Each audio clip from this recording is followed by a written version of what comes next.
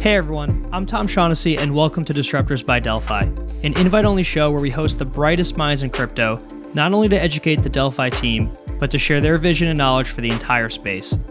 In this series, the format departs from a normal podcast conversation, as guests are in the driver's seat, presenting their ideas with some Q&A built in, but at their discretion. Our goal is to find and feature only the most inspiring guests and to provide a platform for them to share their knowledge with the world. Each guest has put a significant amount of time into their presentation, so we recommend watching the video version at delphidigital.io or on YouTube. As a reminder, nothing said on this podcast is a solicitation to buy or sell any security or token or to make any financial decisions. Delphi Ventures may hold tokens mentioned, so check out our transparency page in the show notes for more info. With that, let's dive into the series. Hi everyone, I'm Tom Shaughnessy and welcome to DISRUPTORS by Delphi, an invite-only 12 guest per year seminar series where we host the brightest minds in crypto, not only to educate the Delphi team, but to share the guests' vision and knowledge for the entire space. Today we're thrilled to host Tracheopteryx, or Trach for short, for our second episode in the series. In this episode, Trach will discuss year in finance and the story of what DAOs are, how they work, and why they matter. DAOs are the next step in collective development. We're at the very start, and what we've seen is just the edge of the shadow. In this talk, Trach will share his insights from the frontier of the most decentralized DAOs on the planet. Trach will also be giving a new definition for DAOs, showing their anatomy, and contextualizing their value. With that, let's dive into our second episode of DISRUPTORS. Hey everybody, I'm Trach. Thank you for having me here. I'm going to be talking a lot about DAOs, and there's a ton of material. So this is me. I'm a dinosaur. As you can see here, I'm holding my own heart, and I've summoned Moloch, which is the demon of coordination failure. And I'm not killing Moloch. I am in communion with Moloch. I am speaking to Moloch because we have to love Moloch. And that's part of the story of DAOs, is the balance, is not shutting out one side of a polarity, because polarity is defined by both sides. And I believe that DAOs really have the ability to create a balance in human coordination that no prior coordination technology has allowed. So we're going to talk about that in detail. And I want to start with a bit of my story. So DeFi summer rolls around, 2020. I'm writing a science fiction novel, and a friend tells me to take a look at this thing called Yearn. And I had been fascinated with DAOs and their concept, but they'd always been kind of a white paper, and I hadn't been paying that close attention. But then I saw Yearn, and it was amazing. Like, here was a guy who had given away all of the tokens, Andre, in the first fair launch, and there was this community of people coming together to work on this thing. And I started looking at the forums and participating in the Discord, and then slowly creeped into some Telegram groups, and I was just amazed. Like, there was nobody in charge. There was no one leader, there was no C-suite, there was no corporation, but there were millions of dollars flowing through this protocol, and it was being controlled in a purely decentralized way. There was on-chain voting, you could make proposals, and people were making proposals and discussing them, and I was just blown away. And so basically I just contributed. I stopped writing my book and I started working on this new project. And it was hard.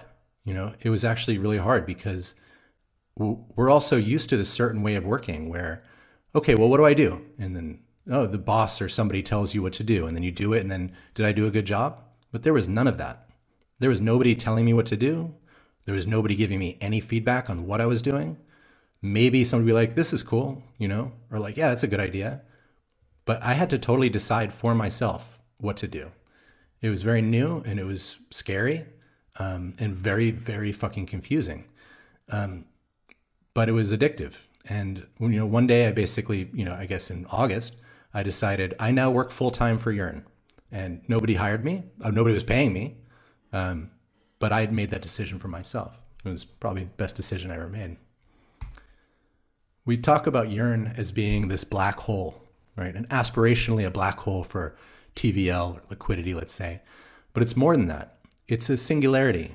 And singularity is something that you can't see beyond. Beyond is only the unknown, right? And that's kind of what Yearn has been for me, embarking on this journey of contributing to this completely new form of organization with all of its unknowns has been incredible. And what I've come to learn too is that there are many DAOs, many of you participate in many DAOs, and they're not all the same. We're really still figuring this out, figuring out how to make DAOs and how to work on them.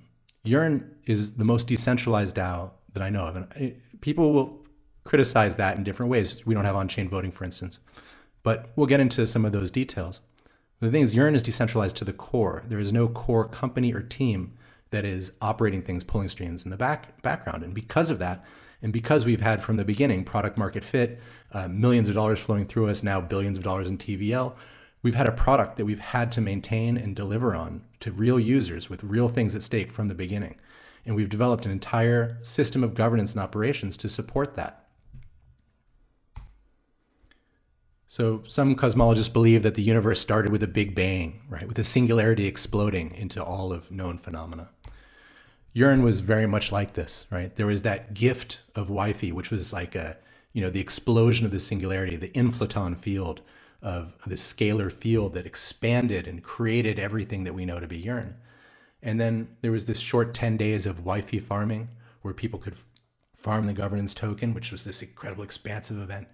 And then the cosmic microwave background after that of, all of the snapshot of all the holders in the early days, the dark ages of nobody knowing what's going on and like tons of proposals. And we didn't make quorum and trying to figure it out, right? Trying to figure out what we're doing. And then there was a really important governance proposal that I co-authored with a bunch of people. Substrate was, I think, the lead author on this, Yip 41. And this, because prior to this, we had no way to pay anybody. Like, people were putting proposals through on governance to like be on podcast, Andre should be on podcast stuff. It was very confusing. So we had to kind of knit together a theory of governance for ourselves. And this is kind of where it started. And what this proposal did was it allowed for the multisig, which is a group of 9 high reputation people, to make certain operational decisions on behalf of Wi-Fi holders. They could decide to spend a limited budget and make some other enumerated decisions. And this was the beginning of what we call constrained delegation, where token holders give powers to autonomous groups to make decisions on their behalf under guidance and oversight. But we knew it wasn't good enough. And so we said, within 6 months, we're going to have to improve it. During that time, we did something, the mint, which is when we minted more Wi-Fi tokens, because even though the fair launch was fair for investors and farmers, it wasn't fair for contributors. Most of the contributors didn't get any tokens. And so the community decided to give the contributors Wi-Fi tokens. And then after that, we developed, with Gabe Shapiro, who's at Delphi, amazing guy. We wrote Governance 2 together, which is what has been going for about a year now, this concept of constrained delegation, which we'll talk about a little bit more. And so here we are, a bunch of cartoon characters in cyberspace, in the metaverse, creating weird-ass software products. And it's incredible. This is a NFT that we had commissioned when one of our contributors suffered a real catastrophe and his house was partially destroyed. And he was living, at friends' places for like a couple months. And so we couldn't all be there in person to help him build his house. So we made this and we sent it to him. And, it's so moving to me. And like, this is my family. Like, that's what you can find in a DAO. I haven't met all of these people, but it doesn't matter. Our DAO, Yearn, constantly pushes me to grow. And it's incredible. Like, as the collective development of these organisms happen, the individual personal development, all of the people that contribute is also happening. And we'll get more into this. But, there's so much shit posting and FUD on Twitter about DAOs and like, oh, this DAO didn't work, DAOs can't work, DAOs are false, whatever. And it's so far from my experience of working in a DAO, so far from the quality of human beings that I've met through DAOs, that it's really important to communicate some of this from the inside. I've been, at the forefront of working in DAOs and designing DAOs for 2 years. And there's not that many people that have done that. And that group of people are some of the most incredible people I've ever met. The shadowy supercoders and the builders and the contributors, unbelievable generosity of spirit and minds. So we're going to get to why DAOs are important. That was a little bit of my story, but we have to start, I think, first with saying what they are. What are DAOs? And to understand that, we have to start with development.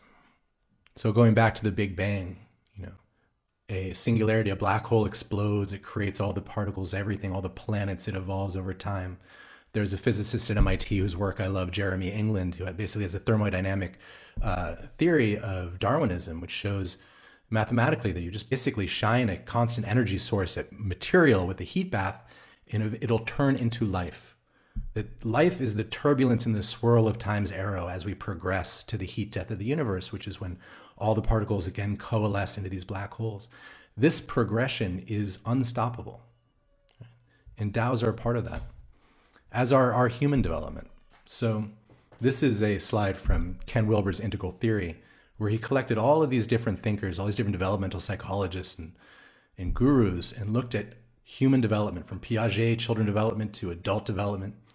And we progress in similar paths. There is an order to human development.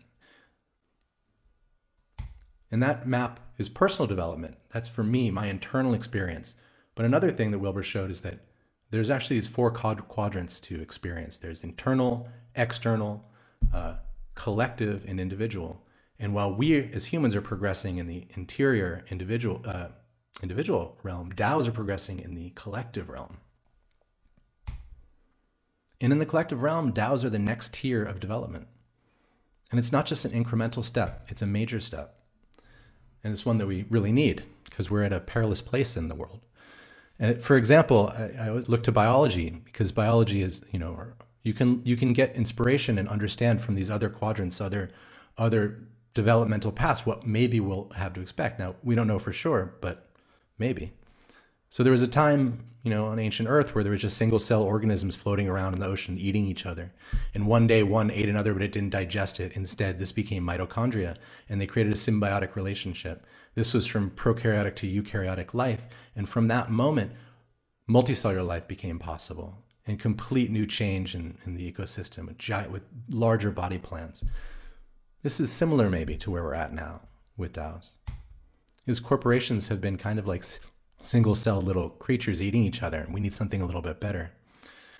Yuval Harari talks about corporations as, a coordinating fiction, and that the story of human coordination is one of fictions, stronger and bigger fictions that allow this to scale bigger and bigger groups of people.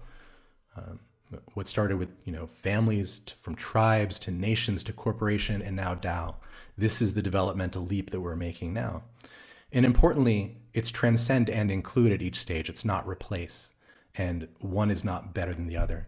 My feelings are not less valuable than my cognitive abilities. And the wisdom of tribes is more important today maybe than ever before. So we need to bring each of these to the next level. But importantly, let's look specifically at corporations and DAOs. Because we're at the very start of DAOs. And if you think back to the very start of corporations, the Dutch East India Corporation in the early 1600s, they looked very different from the Facebooks of today. They were very much more like the nation state. And then over time, they developed into what we know as modern corporations. DAOs today are mostly just corporations in the blockchain. Most people are taking the same systems of work and centralized work, hierarchical work, and they're implementing them on chain and saying that's a DAO. Sure, that's the beginning, but we can go much farther. And to understand this, let's look at the definitions. So this is a company. The corporate definition of a corporation, a company or group of people authorized to act as a single entity, legally a person, and recognized as such in law. So we don't have a great definition for DAOs. So we've been working, some colleagues and I in the Groundwork Network have been working on creating a new definition. This is one that I've been working on. It's not final, it's not accepted, it's just what makes most sense to me, which is a decentralized network of autonomous agents coordinating resources with cryptographic fidelity. And so let's look at these two definitions together. Definition of a corporation, you can see, helps distinguish it from a nation state. A group of people authorized with their own authorization, authorized by a higher power, by the nation, but they can act as a single entity, and recognized by law. They have some type of independence from the nation state. So we need a definition for a DAO to do something similar. It needs to help us differentiate from corporations and to see maybe the essential features of a DAO and what it might be. So here's the definition split up. A decentralized network, decentralized. Autonomous agents, autonomous. Coordinating resources with cryptographic fidelity, that's the organization piece. Decentralization it's the network topography, right? It's how the agents in that network are able to connect with each other. Then the autonomy part, operational access. It's how available and accessible are all the levers of power to the agents in that system. And the third one, process fidelity. How trusted, repeatable, predictable, and transparent are the states and processes within that organization. Another way to think of it is like a road, a car, and a driver, right? The road network is open, the driver is capable, and the car is trustworthy. You can go anywhere. Fred Laloux, in his book Reinventing Organizations, one of my favorite thinkers on organizations, amazing guy. He looked at the most advanced corporations around the world over a few years, researched what processes they were using. These are really interesting places that do self-management, things like this. And he synthesized these three axes that differentiated and defined what these teal organizations were like: self-management, wholeness, and evolutionary purpose. It turns out these are pretty similar, actually, to what we're seeing in DAOs. And the way that I've been starting to think about it is interconnection, how we connect with each other. It's not just about decentralization. If you're fully decentralized, that's the heat death of the universe. We need something in between, right? Sovereignty, and what that means for each of us, and trust. So that's what DAOs are. Not all DAOs work in the same way, but I'm going to show you what I've learned from how Yearn works and some of the most advanced and developed and fully decentralized DAOs that I know of work. And the best metaphor, again, is biology. Cells are massively decentralized processing units. Corporations generally tend to be kind of rigid hierarchical structures with limited bandwidth. Cells have tremendous bandwidth because all this shit is just mixing around, happening in real time, autonomously, without bosses telling you what to do. So this is a ribosome, and this is how proteins are made within the cell. And within the cell, there's tRNA, mRNA, amino acids, ribosomes. Nobody's telling them all what to do. There's bottom-up and top-down processes, but they're all just at the same time in chaos, bumping into each other and making all these incredible, complicated proteins permissionlessly. Right? So let's break the definition up again and go through it in 3 steps. And I've fiddled with it a little bit to make it a little bit easier for this section. Starting with interconnection. So within a DAO, DAOs are networks. So these dots are each contributors to a DAO or members of a DAO. And in the middle, these are the people that are working, full-time, all the time, the core contributors, which is usually a smaller group, maybe 20% of the entire network. Outside of that ring are people that are part-time contributors, maybe they're multi-sig signers, contractors, people that are active in the forum. And then outside of that are just maybe people that are just token holders that maybe throw a vote down every once in a while or say something interesting on Twitter. All of these dots are probably token holders, but there's different types of contribution, different levels of trust, different levels of engagement in all these rings. And some people think, oh, what you're trying to do is get everybody in that middle. No, that's not the goal for DAOs, in my view. What you want to do is allow for freedom of movement between these spaces, to be able to attract the most interesting, brilliant, capable, competent contributors from the outside and help funnel them in if they want, and then allow people to move back and forth. These are the nodes of the network, the agents and resources in the network. These are the nodes. The edges in the network are the activity, that's action, the relationships, the coordination of information through relationships. And together, that's the network. All DAOs are a network. Corporations are a network too. Networks can take different types of structures. So these are different network topologies. As you can see, there's a tree structure there in the lower left. That's like what you might see from a normal corporation. It's hierarchical. And the truth is there's nothing wrong with hierarchy. We're not trying to make a flat, we're not trying to say that the sun is the same size as the moon. They are different. I'm not trying to say that I have the same wisdom as a, quantum physics PhD. I don't. And when I'm with that person, I'm going to defer to their expertise. That's natural flowing hierarchy, and that's extremely valuable. And then there's number 6, a mesh network. This is what a lot of DAOs are like now, just very highly decentralized and chaotic. And then there's also a hybrid network. And each of these types of networks are going to give rise to a different kind of structure, different type of behavior. So there's this really beautiful hypothesis, the Sapir-Whorf hypothesis, made famous from the film Arrival. It goes, the structure of a language affects its speaker's worldview or cognition, and thus people's perceptions are relative to their spoken language. Basically, the language constructs mind. And if you look at some studies of developmental disabilities in children, if you don't have certain words, you're not able to create certain mental constructs. And in DAOs, we're the words.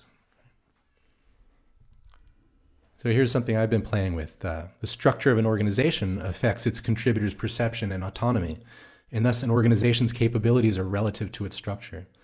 Basically, the way that your DAO is structured, the way that its network is connected, and all the other things are going to give rise to different levels of collective intelligence. So let's look at some of those different types of network structures. This is a robot. A robot is, kind of like a corporation. It's got a rigid control structure where there are dedicated sensors that send information up the chain to a processor that makes sense of it and then sends its commands and its electrical impulses to actuators, then execute it perfectly. This is what corporations often are trying to be. This is a very limited type of bandwidth, a very limited type of collective intelligence, and quite brittle. This is the other side, where corporations are more centralized. This is massively decentralized. This is slime mold. A lot of DAOs are kind of like this. So slime mold's fascinating. It's actually, some researchers have shown that it can solve the traveling salesman problem in linear time, not exponential time. It's capable of these incredible computational feats organically. And with each cell sensing and responding to its environment, making decisions on its own and sending those messages out to other cells. But this is kind of where I hope we're going. This is a fly brain. It's not totally decentralized, it's not totally centralized. It's somewhere in the middle, and it's capable of giving rise to incredible levels of collective intelligence. We're not quite there yet. We're maybe more like this. This is a siphonophore, which is a colonial organism composed of medusoid and polypoid zooids that are morphologically and functionally specialized. Thank you, Wikipedia. Beautiful, but the cool thing is they're actually different species. So like those pink things are one species, the yellow things another, the other. And this is kind of like urine. You've got the Y teams, which is one kind of organism. You've got wifey holders voting and the multisig and the bunny rabbit, all different species kind of working together to make something happen. Maybe this is where DAOs can be now. So that was interconnectedness. Now let's talk about the next one, sovereignty. Now this word has some baggage with it, right? I think it's important to look at it through a developmental lens. So for a child, sovereignty might be the ability to control one's body. And maybe for a young person, it's about dominion, like a king, having control of other people so they can't hurt you. And then you can develop further and maybe see that sovereignty is about responsibility. It's about taking responsibility for your own emotions, your own desires, not blaming other people for one's fate, being a responsible, sovereign individual working with others, taking responsibility for my own stuff. So again, all the nodes in the network, these are the agents and the resources. So let's start by defining agents. Agents can be human beings, they can be software objects, or they can be groups of human beings and or software objects. Because as we know, in DeFi and in crypto, smart contracts can make decisions. They can execute things. They can be agential. And resources, all different types of resources, cryptocurrency, smart contracts can be a resource too, something that receives. Agents emit, resources receive, right? And data. And also simps, because human beings are on the spectrum too. We can be agents, we can be sovereign, or we can be resources, we can be property. If we outsource responsibility for actions and feelings to other people, to a boss, to a father, to a memory, to people talking shit on Twitter, we've given away our sovereignty, right? Allowing other people to control us and becoming a property, essentially. Now, there's nothing wrong with giving access to one's feelings to other people, but to do it in the light, with trust and consent. And in order to have sovereignty allows for us to move from the command and control architecture of corporations and nations and conquest to the sense and respond architecture, which is at the heart of a healthy DAO. And when you're sovereign in this DAO, what the hell do you do? How do you know what to do? So many people have asked me this question. So I borrowed this from the Japanese concept of ikigai and adapted it to DAOs. So when you're sovereign, when there's no boss telling you what to do in a DAO, how do you know what to do? You have to listen and you have to decide for yourself. And what you do is think about, well, what do you love? What are the things that you truly love doing? If you're doing that, your work is going to be better. What are you best at? What can you be paid for? This stuff doesn't happen in a vacuum. There's a market out there. The skills you can be paid for are going to be worth more generally to the DAO. And then what does the DAO need, right? And you can find that on message boards and discords and bug bounties, all these different things. Anything in that red area is what you should be doing. And every action within a DAO is part of its dance of coordination. All of these edges are active coordination happening within the network. And let's look in detail at that action. This is kind of the anatomy of decentralized work. All actions, are between multiple agents and resources within a DAO to a certain extent. And in order to understand how to take action in a DAO, I've borrowed another concept. This is Betty Martin's Wheel of Consent, which comes from sacred sexuality, as a way to understand deep consent in relating to other people sexually. The same thing can be said for any type of collaboration. And interestingly, in corporations, the people on top are on the right. They're the ones that take and accept. And the people on the bottom are on the left. They're the ones that serve and allow. They give to their bosses. But in a DAO, that barrier is torn down. You can be an owner, you can be a worker, you get to choose. So that's why this is an important thing to look at, because relationships and contribution can emerge through all different places on this. So let's take a few examples. Say there's a contributor and they're in the Discord and they're saying, I can't find the financials. Is that a contribution or is it interference? In this case, the DAO has an aversion to this. This is interference. This is not useful, right? That's not a contribution. But in another case, it might be a contribution. That contributor taking space and energy from the other people in the DAO might be useful, because maybe the DAO is somebody else in the DAO is oh wow, the link is broken on the website. Let me go fix that. So that has become a contribution now. Depends on the context. Or maybe you're a designer and you want to create a logo for a DAO, but nobody likes your logo and no logo is needed, so it's not contributing. Or, in that case, you're taking, but here, in a different case, you could be serving. You say, I want to, I'm a good designer, or maybe the DAO wants you to provide a logo, but you're not quite sure. You're outside that circle of consent. You don't want to give the logo to the DAO for no reason.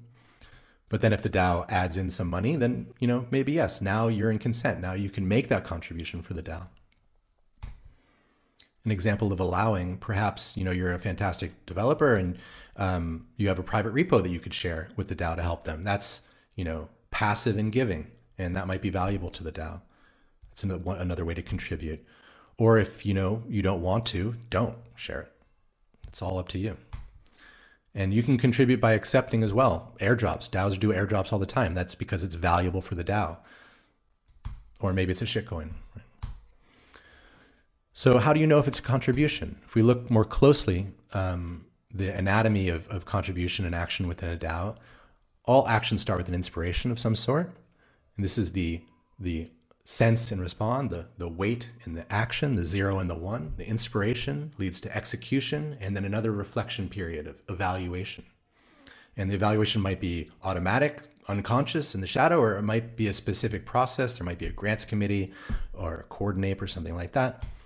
And then once that evaluation has happened, in whichever way it happens, there's generally a completion. It might be a payment, it might merge a pull request, who knows? So this is the structure for permissionless actions within a DAO.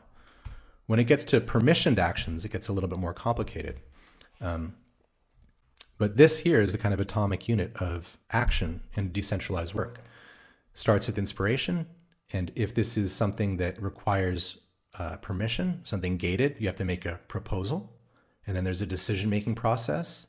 And if that goes through, it becomes execution, then evaluation and completion. It can go back, keep going. The lines can connect between each other too.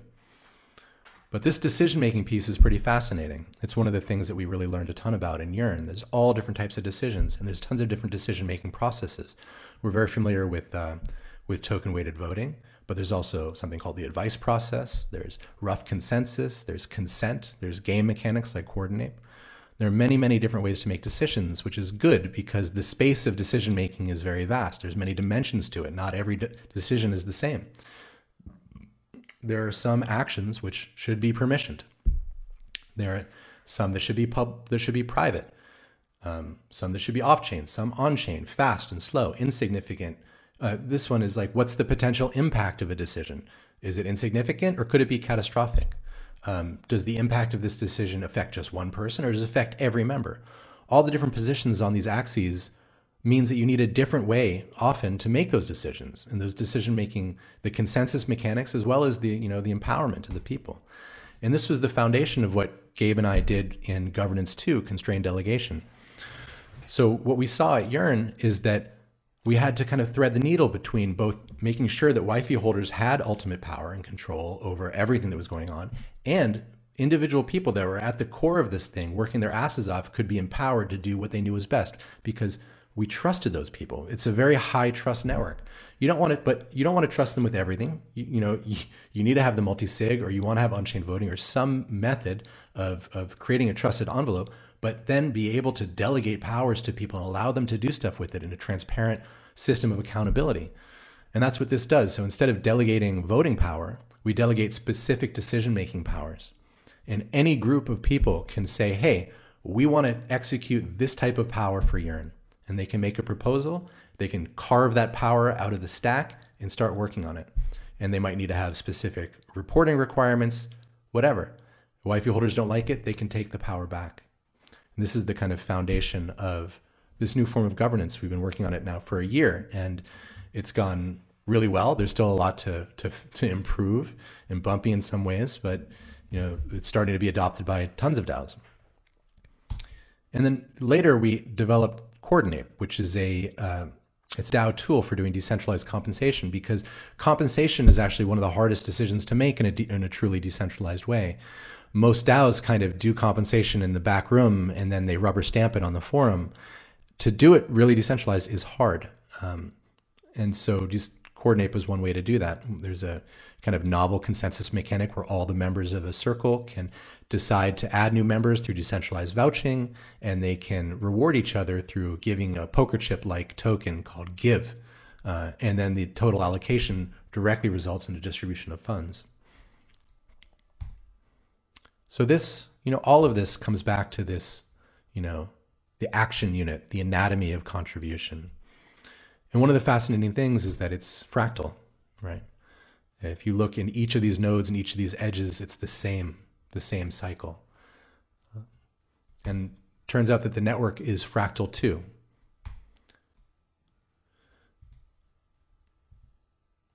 But a better word for it is holarchic. This is a concept from Arthur Koestler. A holon is something that's both a whole and a part. The cells in my body, they are whole beings on their own, and they are a part of something larger. Me as a person, I am a whole being, and I'm a part of Yearn. I'm a part of Coordinate. I'm a part of Lexpunk. I'm part of all these different DAOs. And, this creates this structure of fractal sovereignty. The autonomy needs to go all the way down the stack to give rise to the most powerful, most healthy DAOs.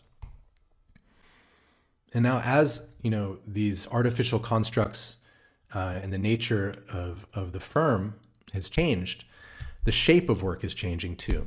So this is kind of social physics. If people aren't constrained into specific roles and they can relate to anyone and collaborate with anyone, the nature of work, the shape of work changes, the surface tension changes, because the more people together, I got this from Richard Bartlett, the more people together, the more relationships there are. So, one relationship, 2 people, 1 relationship. 5 people, 10 relationships, 7 people, 21 relationships. Every one of those lines is a different place for conflict, tension, mistrust, misunderstanding to arise. It makes it harder and harder and harder to collaborate. But because, it turns out corporations are these strange, distended creatures, right? With these weird long chain decision-making processes. But the more biological DAO, that coefficient of friction has changed, and we're seeing new working patterns emerge. This also from Rich, from his micro-solidarity work, where there's small work groups that can be part of bigger congregations, bigger crews and bigger congregations and networks. This is the kind of sub-DAO thing that we're actively figuring out. So that's the how. Sorry, that's almost all the how.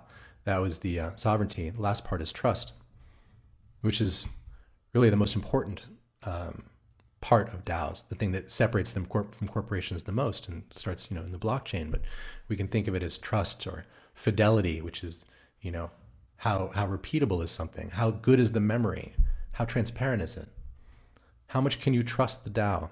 How much do you know that your work will go somewhere valuable, that you'll get rewarded if they say you will, that you aren't being tricked? This is incredibly important. I think of, and it's all in DAOs, it's so powerful because of the innovation of blockchain. And blockchain, is like the Higgs boson of intersubjective space. This is the Higgs, it's the subatomic particle responsible for giving matter mass, right? Imagine matter without mass. Who knows what that would be like? But because it is physical, like we can act on it, we have consensus reality around it. And we'd never had that in the collective space until blockchain, because blockchain gives memes mass.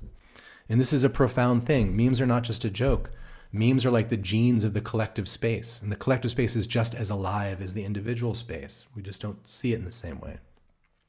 Before, we had to rely on text and magnetic platters, on jurisprudence, on governments, and centralized power holders for our trust method. But now we can rely on blockchain. It's such a stronger foundation.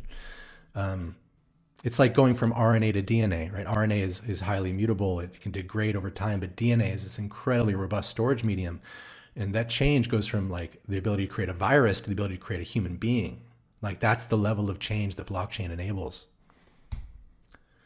Now that we've looked at all of this stuff, we understand these three axes of DAO-ness, interconnectedness, sovereignty, and trust. Let's go back and look at corporations again and the difference between DAOs and corporations. Those four circles are the network diagram. The one on the left, so let's start with the private company. All three layers are closed. The private company, all the shareholders are decided through a centralized system, the board of directors, the employees. The trust model is really based on how much you trust that company, because they can hide reporting from the government. And the sovereignty of the individuals depends on whatever the centralized power holders decide. Who can do what, who can do something else. That's like the most closed. The next one over is a public company.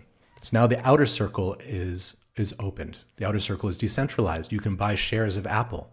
You can permissionlessly, mostly, become a shareholder, to be a part owner of something. But then the inner circles are still both closed, right? There's, the board of directors, the people in the middle sphere, that's generally still closed off. And the trust model is a little bit better, but now you're relying on the trust model of the government that is supporting this. And the sovereignty of the people depends on whatever the centralized power structure decides.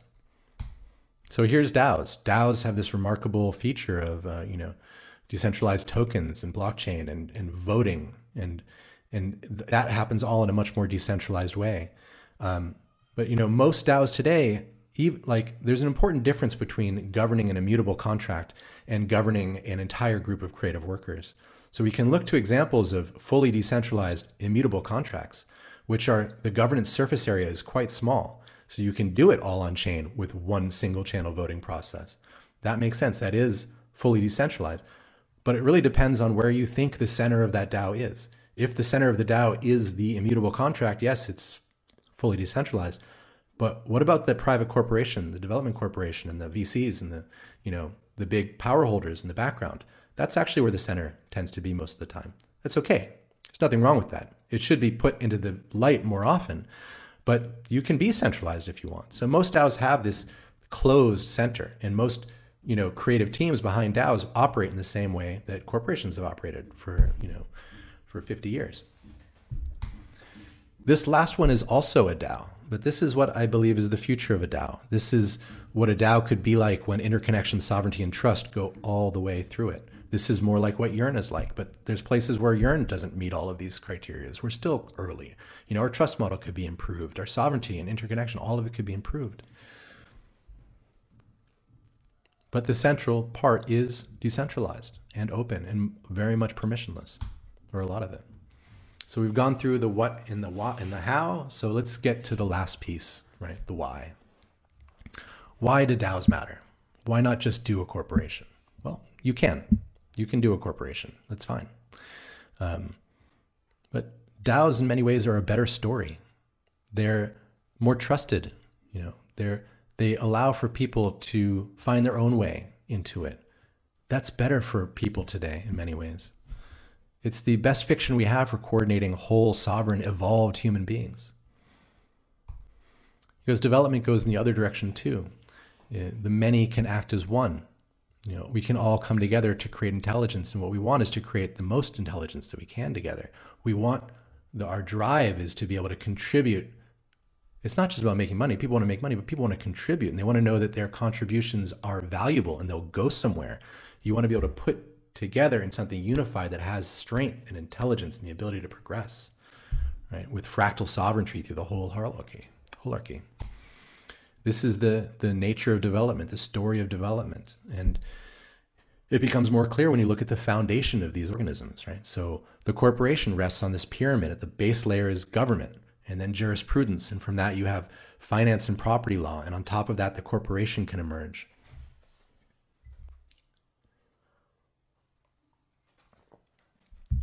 The DAO has a new foundation. It develops developmentally in the same sequence with corporation. At the base, it's got the internet or maybe digital computation. On top of that, blockchain. And from here, DeFi and NFTs can emerge, and then DAOs on top. It is a much better foundation, a much stronger foundation. And the stronger the foundation, the more coherent the mind on top of it that can happen. Which is, on the right here, person that's an even stronger foundation. Chemistry, physics, DNA, blood and body, and then person. That's the type of mind that can emerge from that strong of a foundation, that far in the developmental ladder. Because a person is actually in the collective space also. We just see it from the top, not from the bottom. So these are these DAOs. This is the potential future for collaborative work. We're going to need the strongest foundation for the networks to be able to contribute into these things. And, we really don't know what it's going to be like. And this logic of development, although true, is not without its pauses. Time's arrow does go all the way, but not every life form makes it, right? Not every planet's going to make it. Not every corporation or DAO is going to make it. We might not see the, full form of a DAO, but I know it's out there somewhere. Because we're at this phase now where we have expanded to the edge of the petri dish. So some bacteria, when they grow on a medium like a petri dish, they start with one phase of work, which is like conquest. And they grow very, very fast. And when they hit the edge, the metabolism changes. There's now limited resources. Chemical signals travel back through the entire colony, and they change how they work. They go into balance with their environment rather than conquest. And that's what we need to do now. And that's, I believe, what DAOs are capable of. We need to, as Charles Eisenstein says, move from Mother Earth to Lover Earth. As children, we took from the mother, and now we've grown. Now it's time to be in relationship with the mother, to give with the earth as a lover, as a partner. Otherwise, we can't. Command and control, which has been the nature of civilization for a long time, is very aggressive. Both of them are emitting. Sense and respond is listening. It's more balance. It brings more of the balance into the way that we could act. Corporations like militaries, like they create these extremely distended structures. When they become abstracted, the body of the corporation is abstracted, dissociated from the world of the corporation because of these artificial barriers to different people's cognitive sovereignty or the cognitive capabilities and their personal sovereignty.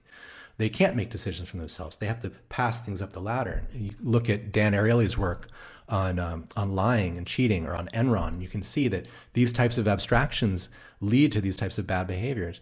And from one lens, you can say, they're killing everybody. But from another lens, you see that actually this was important. The nature of the corporation is the thing, and the state, although violent in so many ways, that's what allowed us to cohere.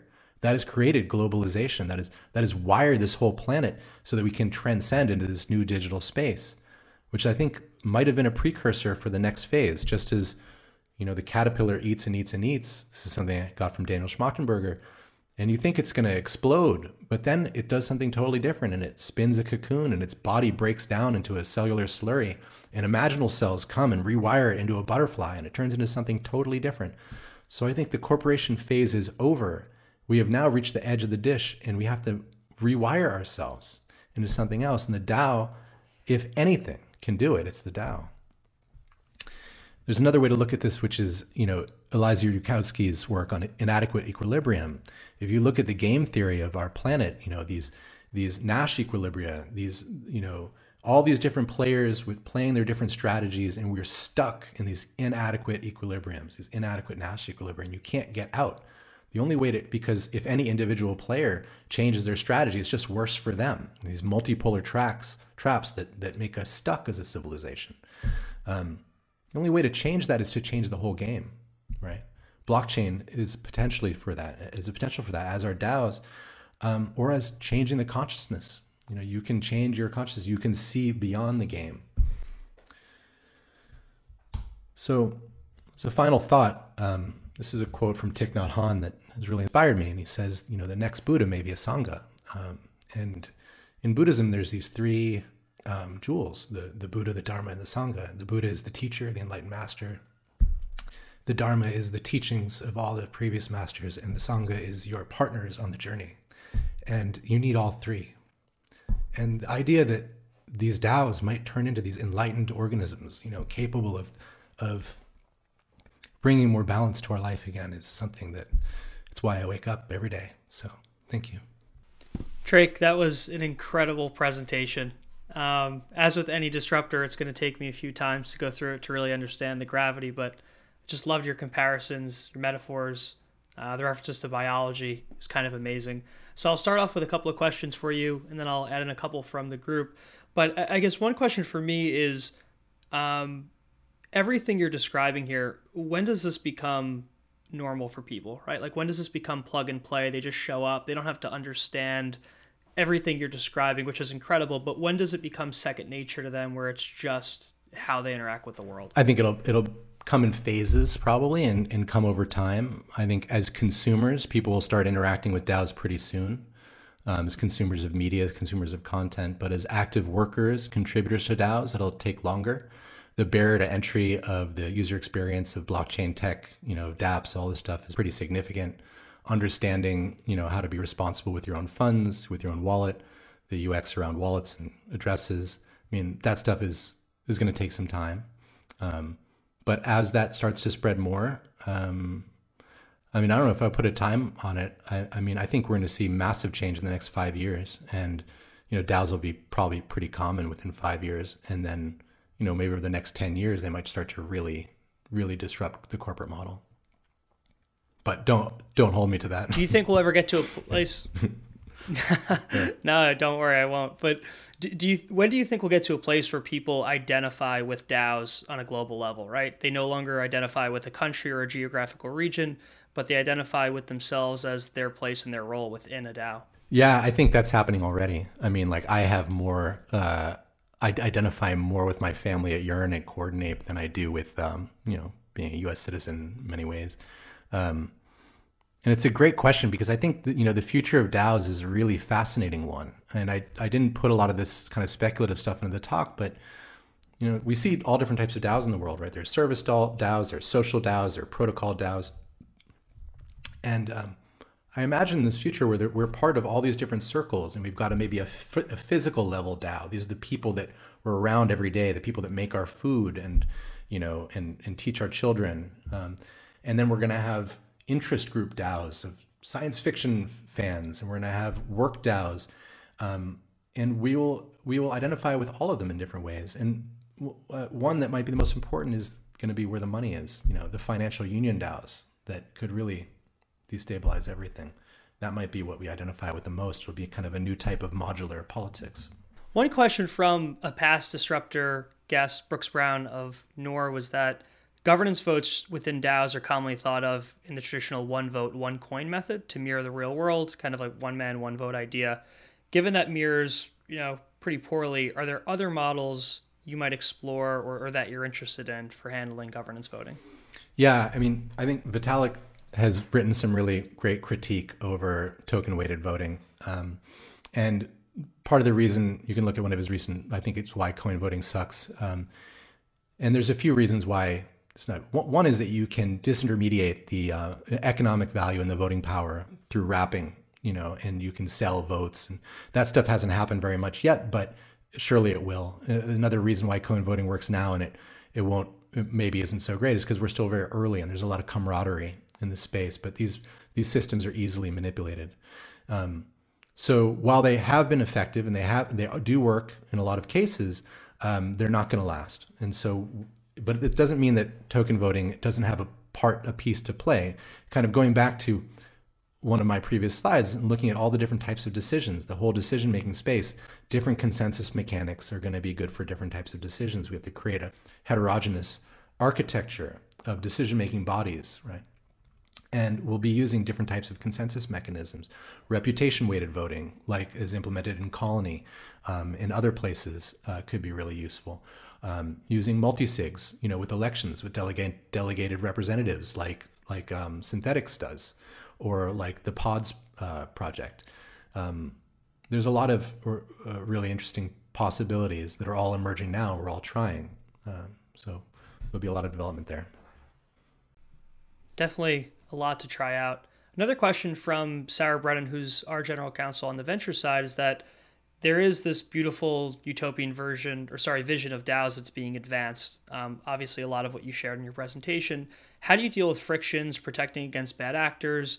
Like, what are the edge cases or what are the guardrails that we have in place to protect against the bad things or the bad people that might enter the system? Yeah, I think the first thing I'll say is that people will do bad things, always. And that's okay. Going back to biology, DNA does mutate sometimes. It's actually part of the system. What you want is a system that's robust enough that it can accommodate all these different types of actors. And that's part of what we're learning how to do. The traditional governance, the legacy governments use jails. DAOs, I think we can do a lot better. Claire Graves' work on spiral dynamics, he looked at post-apartheid South Africa and tried to, how do you create a system of governance for this diverse group of people, and realize that there's people, and this is true across the board, and very much so in DeFi, you've got people from all different worldviews coming together to coordinate. And when we're on Twitter or on Telegram or Discord, you don't know necessarily that one person's a 13-year-old from India, one person's a 70-year-old banker in America, one person's a spiritual guru, another person punches his friends. Everyone's coming from different places. The goal is not to make everyone become a guru. The goal is to create a robust enough structure that can accommodate both adversarial environments and collaborative high trust environments, that has levers that people that are children can push to make a contribution. I think of it as I call it a party bike. Like a party bike, you can have 10 people all sitting around a table pedaling, and anyone can pedal as much or as little as they want. One person steers and you kind of get somewhere good. The nature of that structure harvests everybody's sovereign work activity and coheres it into a direction. DAOs have the potential to create structures that can accommodate all these different types of people, the entire ship. And bad actors are a part of that. But there will be hacks. That's part of how we grow, right? We're forged in the fire of this stuff, and every day we're learning how to do it better. I guess it would be bad if there were no bad actors, right? You have no one hardening the system, nobody actually improving it. So one of the other things I had was you have such a great grasp of everything happening within a DAO, your vision. For me, it's so complicated. For new people to a DAO, it's so confusing, right? When do we get to a point where somebody shows up and it's just easy, right? It's just simple, because frankly, everything you shared is incredible, but I highly doubt that most are going to understand that exists, but it will power, obviously, the next DAOs. Yeah, so most of my talk is not like a newcomer user manual. It's more of like a designer's handbook for thinking about how to make DAOs and how to make governance systems. There's a lot of people doing great work on onboarding people into DAOs, like Forefront and tons of other OXX. There's so much, and but it's hard. It's really hard, and it might be hard for a while. And a lot of people want to let's get there already. Let's deploy this into some underprivileged community and have them use it. And it's yes, I see where your heart's at. I love that, and we're not there yet. I mean, go ahead, try it, but maybe it'll work. But But there's a lot to learn first. And that doesn't mean that we have to do it ourselves. Everybody's welcome to work on this, but we can't expect it to be ready for some of these higher challenging environments so soon. I mean, it'll take some time. It's very confusing. Do you think Urine is at a place right now where Banteg, Andre, you can leave and it would persist and move forward? Oh, yeah. What do you think the impact would be? Absolutely. I mean, Andre hasn't contributed to Urine much in a long time. And I stepped away for a quarter, and, I'm, not one of the most important people at Urine by a long shot. There are tons of people. We've got a team now of like 50 core contributors that are incredible.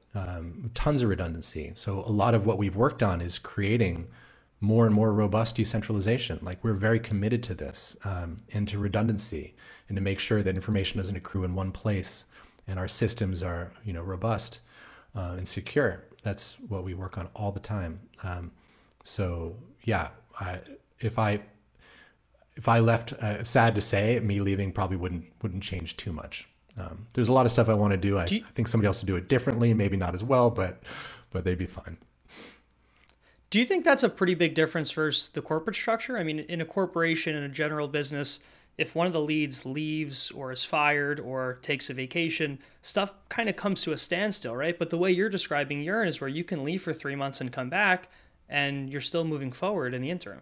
Yeah, because I'm not the leader of Urine. I never have been. I am one of many leaders. It's a leaderful organization. We've got 50 leads at Urine, and I'm in the middle of them. You don't know a lot of their names because not all of them love to talk about stuff like this like I do. But it is different. We're in a corporation. That's part of the brittleness of a corporate structure, where you have these people on top that are responsible for making all the decisions. At Urine, we all make the decisions, and there's some that are gated, but those are also decentralized. Like, I'm not even a voter on any of the Y teams. Like there's different people that do different things. So it's super different and way more robust than a corporation. Makes a lot of sense. Yeah, it's definitely a different feel. Another question we had from Avi, who's a venture associate on the venture side, is what tools and infrastructure will enable DAOs to make a stepwise improvement in their efficiency or coordination? I guess, what are the tools that we're in for that's most important to you or that you see as the most valuable? Yeah, there's a lot, and there's been a huge explosion of DAO tooling. I said pods before, but it's Orca protocol. I love what they're doing. They're doing, kind of wrapped multi-sig consensus mechanisms with NFT gating as a way to do delegated decision-making, very much in the model of governance 2. There's also Gnosis Zodiac, which is a infrastructure for putting together different modules within a governance architecture. It's also kind of inspired by governance 2, certainly on other things as well. And so there's a lot of work being done on decision making, and with better, there's things like Boardroom and Tally too that help you see different governance processes. And then there's Coordinate, which is a way to do decentralized compensation. There's just so many. There's this whole space of DAO tooling, which will make the DAO more and more efficient. And there's a lot of them, and not all of the tools are great. And like, a lot of the tools are basically just taking legacy corporate models and putting it on chain, with sign-in with Ethereum and integration with a wallet. That's fine, but we need to get to the space of DAO native tooling. Like Clarity is a project I love. It's kind of like a DAO native Notion or a task tracker that's doing amazing stuff. So we're getting there. Yeah. Last question for me, unless others post, but one comparison that I really liked during your presentation was the idea of the biology example, right? You have all these cells within a human body, all these building blocks. They're all doing exactly what they need to do at the right time. With a DAO, the comparison for me breaks down a little, right? Because you have people, but they can do many things, right? They're not constricted by, their DNA or what they're built from. Do you envision there being guardrails for what people can and can't do to kind of fit into this biology example, or is there more flexibility and freedom there? Yeah, it's a good point. And, I have to say that, like, there are some problems with using these biological models. Like, I was talking to Daniel Schmachtenberger about this in Denver, talking about Dave Snowden's work on anthrocomplexity, basically saying, like, look, like, human beings are at a level of complexity and development that we do not have any other examples for, and trying to say that we're like a like a yeast growing is ridiculous. It's a different level. You can't apply logic from one to another. I disagree in some ways and agree in some ways. I think that, like I said, the logic of development does have a pattern to it, and we can learn from some of these different phases. But you're right. Like we people are not tRNA. They are not just there to bind to one amino acid. They are doing many, many different things. I think, we can look at it kind of inspirationally or metaphorically or metonymically. Like the people in a DAO in the future, there will be Rails, but what we need to make is the minimal viable structure. We need to create structures that are robust, but have the greatest access for permissionlessness, and that are as clear as possible. And the idea is that if these structures are good enough, it's like the party bike. People can just flow in, they can do something and flow out. And the future of work, which is what Coordinape is developed for, is one in which I hint at a bit in the presentation. I forgot to even say this part actually, like corporations, like the Coase article from 37, the nature of the firm, like why do corporations create mass? Why do they have vertical integration? It's because of the logic of overhead and the friction of, the technologies that supported large scale work, but that has changed so much.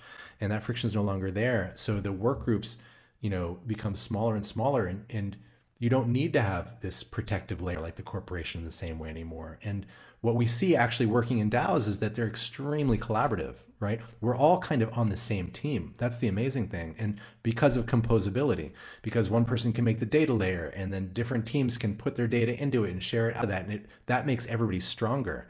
So it feels like often when meeting with other teams that actually like we're in this, it's like we're different divisions of the same company. We're different divisions of Apple or something we've never met before. Totally separate financial models, but we're working together. And I actually lost my train of thought there, but can you remind me of the question? No, yeah.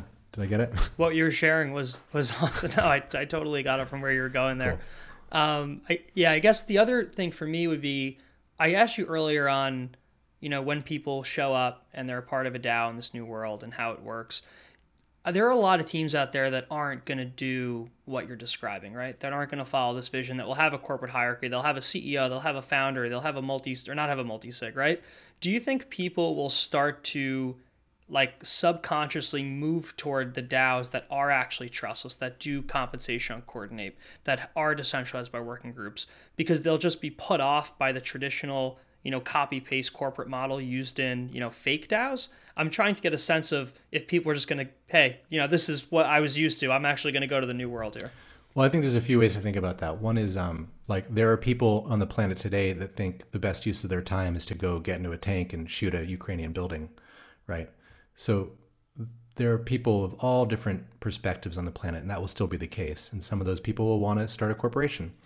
DAOs don't replace the things that come before. They transcend and include them, right? So they're going to attract by their nature people at specific developmental levels, that communities that want to form with other people of like minds, and they're going to want to operate in a certain way. People with more sovereignty, with more of a desire for being sovereign agents among other sovereign agents, without wanting to tell people what to do, that don't need to protect themselves from harm, that they are available emotionally, and cognitively, and more integrated, and want to work in this kind of new way. The people that are unhappy with the work masks of normal corporate life and want to be their whole being, with their magic in the DAO. They want to express their femininity, their masculinity, whatever, in the way that they work together. So it's going to be attractive for people like that. And, we can look back to, postmodernism. We can look to the counterculture revolution in the 60s, and you can see that kind of emerged from a change in global consciousness. After a certain amount of people have, reached new levels of consciousness, this kind of sensitive egalitarian view, it creates entire new political movements. And we're kind of at another phase now, this kind of integral tier, or teal consciousness, or whatever you want to call it, where people are gravitating towards these kind of self-sovereign modes of interacting and relating with each other. And the DAO is the only place, like these types of real, true, deep DAOs, that's the only place for people like this. But not just that, the other piece is that they have to outcompete. They have to create better products, right? or else people aren't going to like them. And they do, and they can, and they will. Trey, I guess throwing my VC hat on, it sounds like we need to be positioned in projects that are leaning into everything you're describing, right? Founders that are okay firing themselves and giving up control, projects that allow people to come and go. All of everything you're describing, it sounds like if that's going to be the new way in a big way, we need to look for projects as VCs, but also individual stakeholders have to position themselves in projects where they can grow in such a way like that you're describing, right? So when you get to the edge of the petri dish, there are the resources there to grow in the way that you want to. Do you think that, not to throw an investor hat on you, but would you be more or less, I'm assuming you'd be more bullish the projects that are leaning into everything you're describing versus those that are trying to maintain some type of strict hierarchy or constraints within their projects? 100%. So I think, you still need product market fit, right? You still need to have a smart team that's capable with a great product, that's needed in the world. But then my investment thesis is really the ones that are communities, teams that are pushing the limits of interconnectedness, of sovereignty and trust, of DAOs. If they're pushing the spectrum of DAOs further, they're going to outcompete the other ones, because it's going to be the DeFi native, the crypto native, people that are working like I said before. You can take the old models, the rigid corporate control structures, and you can take the those tools, the ways that we've had to handle, because we've developed. This is something I see a lot in DAOs and a lot at Yearn and in myself too, is that we are at the beginning of this thing. It's very formless and it's confusing. So we fall back on what we know. And so we project our experiences onto this new space when it really doesn't necessarily need them. And so we try and do KPIs, and we try and do payroll management and direct reports and all these things that work in corporation. We try and do it in DAOs, and you can make it work in DAOs. But DAOs can do even better. And, I'm not saying anything's wrong with any of those pieces. Some of them can really work.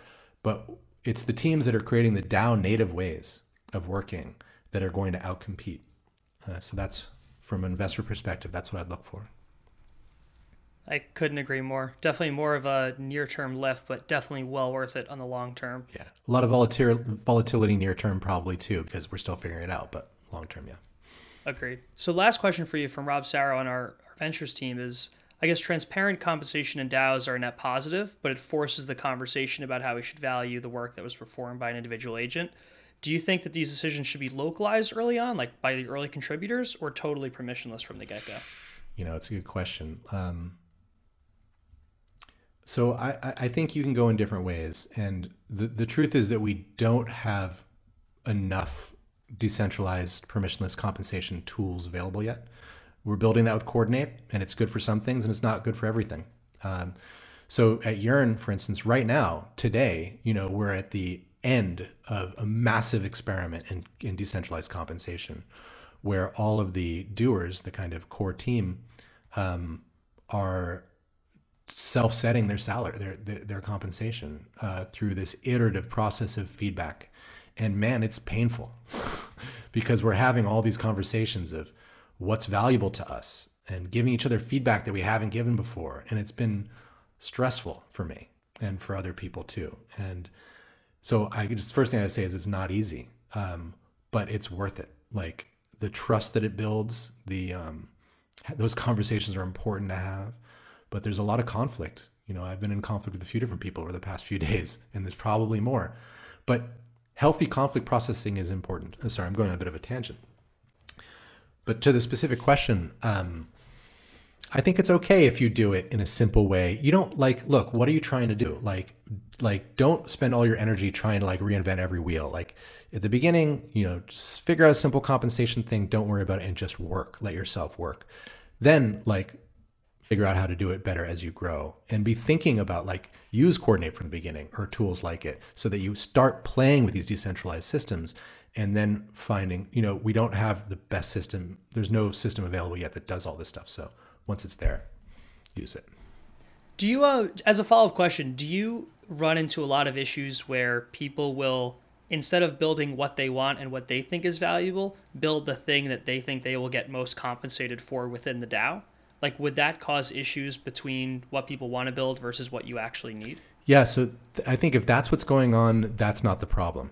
The problem is the culture, right? So you can have an adversarial environment where people are gaming each other, and then that's a cultural issue in the DAO, and you can't fix that with a tool.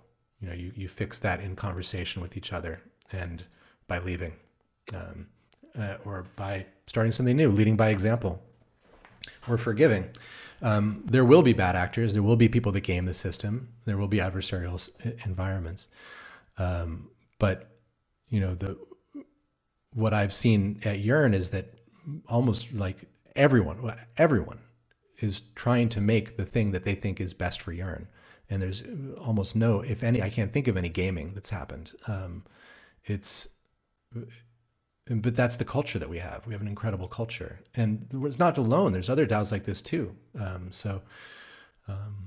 Yeah, basically that stuff can happen, and it will. Just like any corporation, there's good ones and there's ones that are harder. To your point, though, to protect and mitigate that, you have to have a large focus on actually scaling the culture and embedding that in every new entrant that joins, and that has to get hard as you start to grow, right? Oh, absolutely. This is another thing we're thinking about a lot at Yearn right now. It's like we don't think that our way of working right now can scale a lot more in terms of the team size, because it goes back to that kind of social physics. Like you bring more people in there's more conflict, less trust. Like we have an extremely high trust group right now. And I don't mean with user funds, that is all part of a different security envelope. I mean just in like trusting each other that we're doing good work and et cetera. So figuring out how to scale that is a super active topic. There's the idea of sub-DAOs and of different work groups and how that fits into compensation and work and et cetera, very much actively under evolution. Tariq, if somebody is starting a project today and believes in your vision, but understands that not all of the tools are there to pull it off yet, and there's a lot of education and learning that has to take place to get there, what would you recommend to them as a step one to implement what your vision is, but while understanding that they obviously can't do all this from the get-go, right? How do they set the right foundation, I guess is my question. You're talking about people that are trying to create a new DAO or new project? Exactly, yeah, because it gets really hard to fix this after they implement a foundation or a culture a couple months or years down the line. It's tricky. I mean, I think the first thing I'd say is spend some time in other DAOs and learn from them. Like, you don't want to just like come into it and try and do it all from scratch. Like, contribute to DAOs, and even as you're building your new DAO, contribute to other DAOs. Because I think that's another key piece to the kind of future work is that we're working on multiple different projects, all of us, and moving between them. And you'll learn from that way and draft like cloning a bread yeast or whatever. Grab a little bit of it or cut a piece of a plant and plant it in a new place. Like import the culture from a place that is really working and draft off of that. But then beyond that, find the tools, be as transparent as you can. Do as much in public as you can. Try to avoid the accrual of power in back rooms. It's natural. It's easier to work that way. And I'm not saying don't have private conversations. Do. It's essential. But constantly, I think as a leader in particular, the job is to constantly give away power. Because if you're not careful, it'll just keep accruing onto you. People they will see you as the leader. They'll see you as the boss. They'll project all their shit on you. And if that's what you want, you'll get that. And then all of a sudden you'll have a corporation. You need to give away power, let other people fail, let other people succeed, and create a culture of support, the servant leader model, where you are helping other people, do their jobs.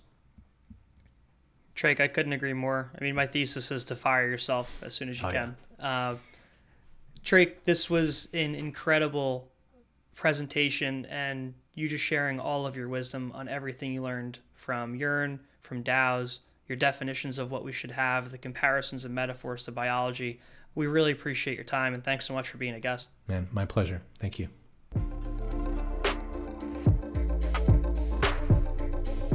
Hey everyone, thanks for listening to the podcast. If you enjoyed it, please support the show by hitting subscribe on your podcast app, writing a review, or sharing this episode on Twitter or LinkedIn.